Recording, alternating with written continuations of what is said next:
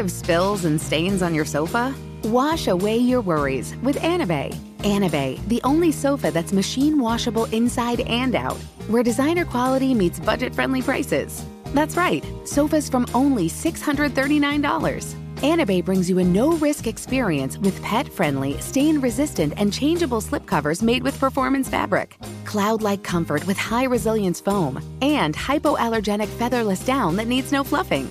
Their steel frame ensures longevity, and you can rearrange the modular pieces anytime. And here's the cherry on top, up to 60% off site-wide.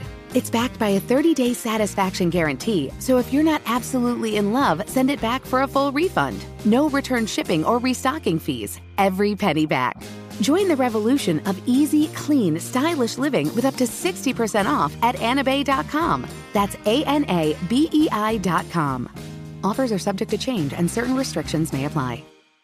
Looking for hair removal tools that not only deliver smooth results, but also make you feel totally in control? Enter Conair Girl Bomb. They're like your secret weapons for smooth, sleek results, made just for us. From the ultimate Girl Bomb grip to the professional-grade blades, say goodbye to settling for less. With Conair Girl Bomb, you get the precision and power that used to only be exclusive to men's tools. So take your hair removal routine to the next level with Conair Girl Bomb. Available at Walgreens. You don't put those inside of you, do you? This is a show about women. I mean, you do? Yes. Finally, a show about women that isn't just a thinly veiled aspirational nightmare. It's not hosted, not narrated. We're just dropping into a woman's world. I found out when my dad was gay when I was 10. We were in a convertible on the 405 freeway, listening to the B-52s. And looking back, I should have said, this is gay. This is already all gay. Listen to Finally a Show on the iHeartRadio app, Apple Podcasts, or wherever you get your podcasts.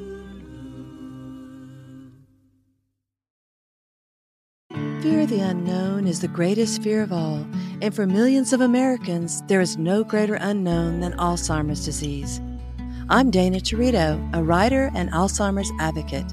On my podcast, The Memory Whisperer, I strive to calm your fears about the disease through thoughtful conversations with experts, care partners, and more. Action is the antidote for fear.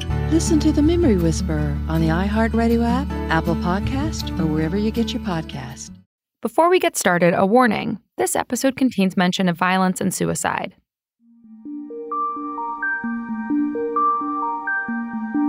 Hello.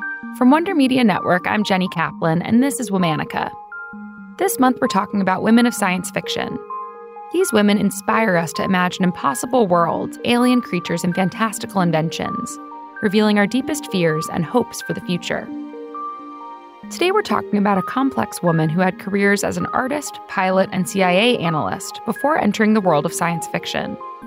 Using a masculine pen name, she anonymously used her stories to explore alternative views of gender, aliens, and dark feminist dystopias.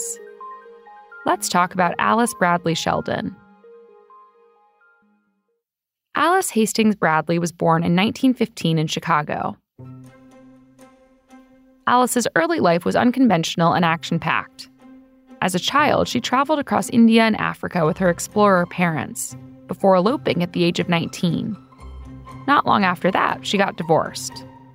When World War II began, Alice dreamed of becoming a pilot. So she joined the Army and rose up through the ranks to become one of the first photo intelligence analysts. There, she met and married her second husband, Huntington Sheldon, known as Ting. He was 13 years her senior. The couple was recruited to join the not-yet-formed CIA. But Alice didn't stick with one career for long. After just a few years with the CIA, she decided to go back to school and get her PhD in experimental psychology. Alice's life seemed full of adventure from the outside, but internally she was struggling. From childhood onward, she experienced running bouts of depression and self-harm. As her marriage changed over time, she also grew more despairing. She would often write letters to friends sharing her desires to end her life and her husband's. She also developed crushes on women that she never allowed herself to act on. Disillusioned with her life, Alice would find comfort in looking at the stars, wondering if there were other worlds beyond her own. She also started writing. and she submitted her science fiction manuscripts to editors. To protect her identity and to avoid being yet another first woman in a male-dominated field, Alice adopted the male pseudonym James Tiptree Jr. To her surprise, her stories were accepted, and she decided to take this new career seriously. Soon after, James Tiptree Jr. became a popular name in the genre. One of Alice's earliest works was the short story The Last Flight of Dr. Ain. The story follows Dr. Ain, a scientist who purposely spreads a deadly virus, hoping to rid the planet of humans. Many of Alice's stories were told through a male narrator and discussed masculine customs or rites of passage. She wrote chauvinistic characters in great detail. In her work, The Women Men Don't See, a man and two women are left stranded with the captain after a plane crash. The group is discovered by aliens. In a move shocking to the male narrator, the women decide to leave the patriarchal cruelty of Earth behind and join the aliens. The fact that Alice Sheldon was the writer behind James Tiptree Jr. went unknown for years. Fans believed she was indeed a man. She wrote letters to readers and other writers using her male pen name, and she set up a bank account and P.O. box for him. She never made public appearances or phone calls. The thing was, Alice answered these letters with real stories and details from her life. In 1976, James Tiptree Jr. shared that his mother had died in one of these letters. Fans tracked down the obituary and found Alice's real name listed as her mother's surviving family. Alice's cover was blown. Many of her fellow writers found the secret humorous, but others not so much. Following her outing, Alice continued to write under the pseudonym and published her first novel in 1978. By the late 1980s, Alice's health began to fail. She experienced heart trouble on top of extreme depression. She wrote less and less and wondered if her talents were lost along with her secret identity. In 1986, her husband suffered a stroke and lost most of his eyesight. Alice became his primary caregiver. On May 19, 1987, Alice shot and killed her husband while he slept, and then she shot herself. Alice was 71 years old. Her husband was 83. In 1991, Alice's legacy was honored with the creation of the James Tiptree Jr. Award. The award is an annual prize for works of science fiction or fantasy that expand or explore one's understanding of gender. Naming the award after Alice's pen name was a controversial decision. Following her death, many friends revealed Alice and her husband had a suicide pact. But recently, others questioned that, concerned that it was actually a murder-suicide.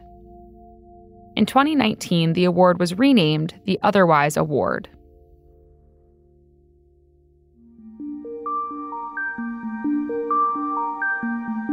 All month, we're talking about women of science fiction. For more information, find us on Facebook and Instagram at Womanica Podcast. Special thanks to Liz Kaplan, my favorite sister and co-creator. Talk to you tomorrow.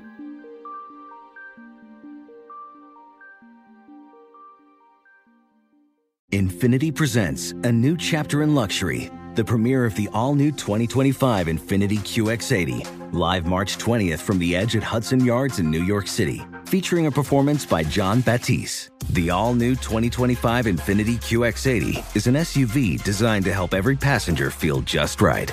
Be the first to see it March 20th at 7 p.m. Eastern, only on iHeartRadio's YouTube channel. Save the date at new-QX80.com. Don't miss it. 2025 QX80 coming this summer. You don't put those inside of you, do you? This is a show about women. I mean, you do?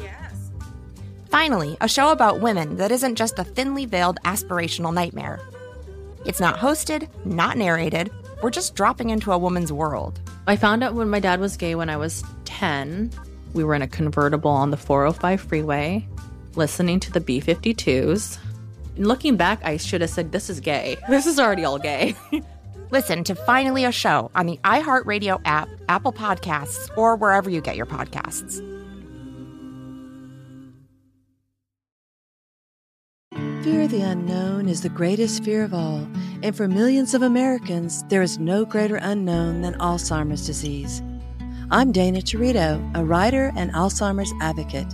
On my podcast, The Memory Whisperer, I strive to calm your fears about the disease through thoughtful conversations with experts, care partners, and more. Action is the antidote for fear. Listen to The Memory Whisperer on the iHeartRadio app, Apple Podcast, or wherever you get your podcast.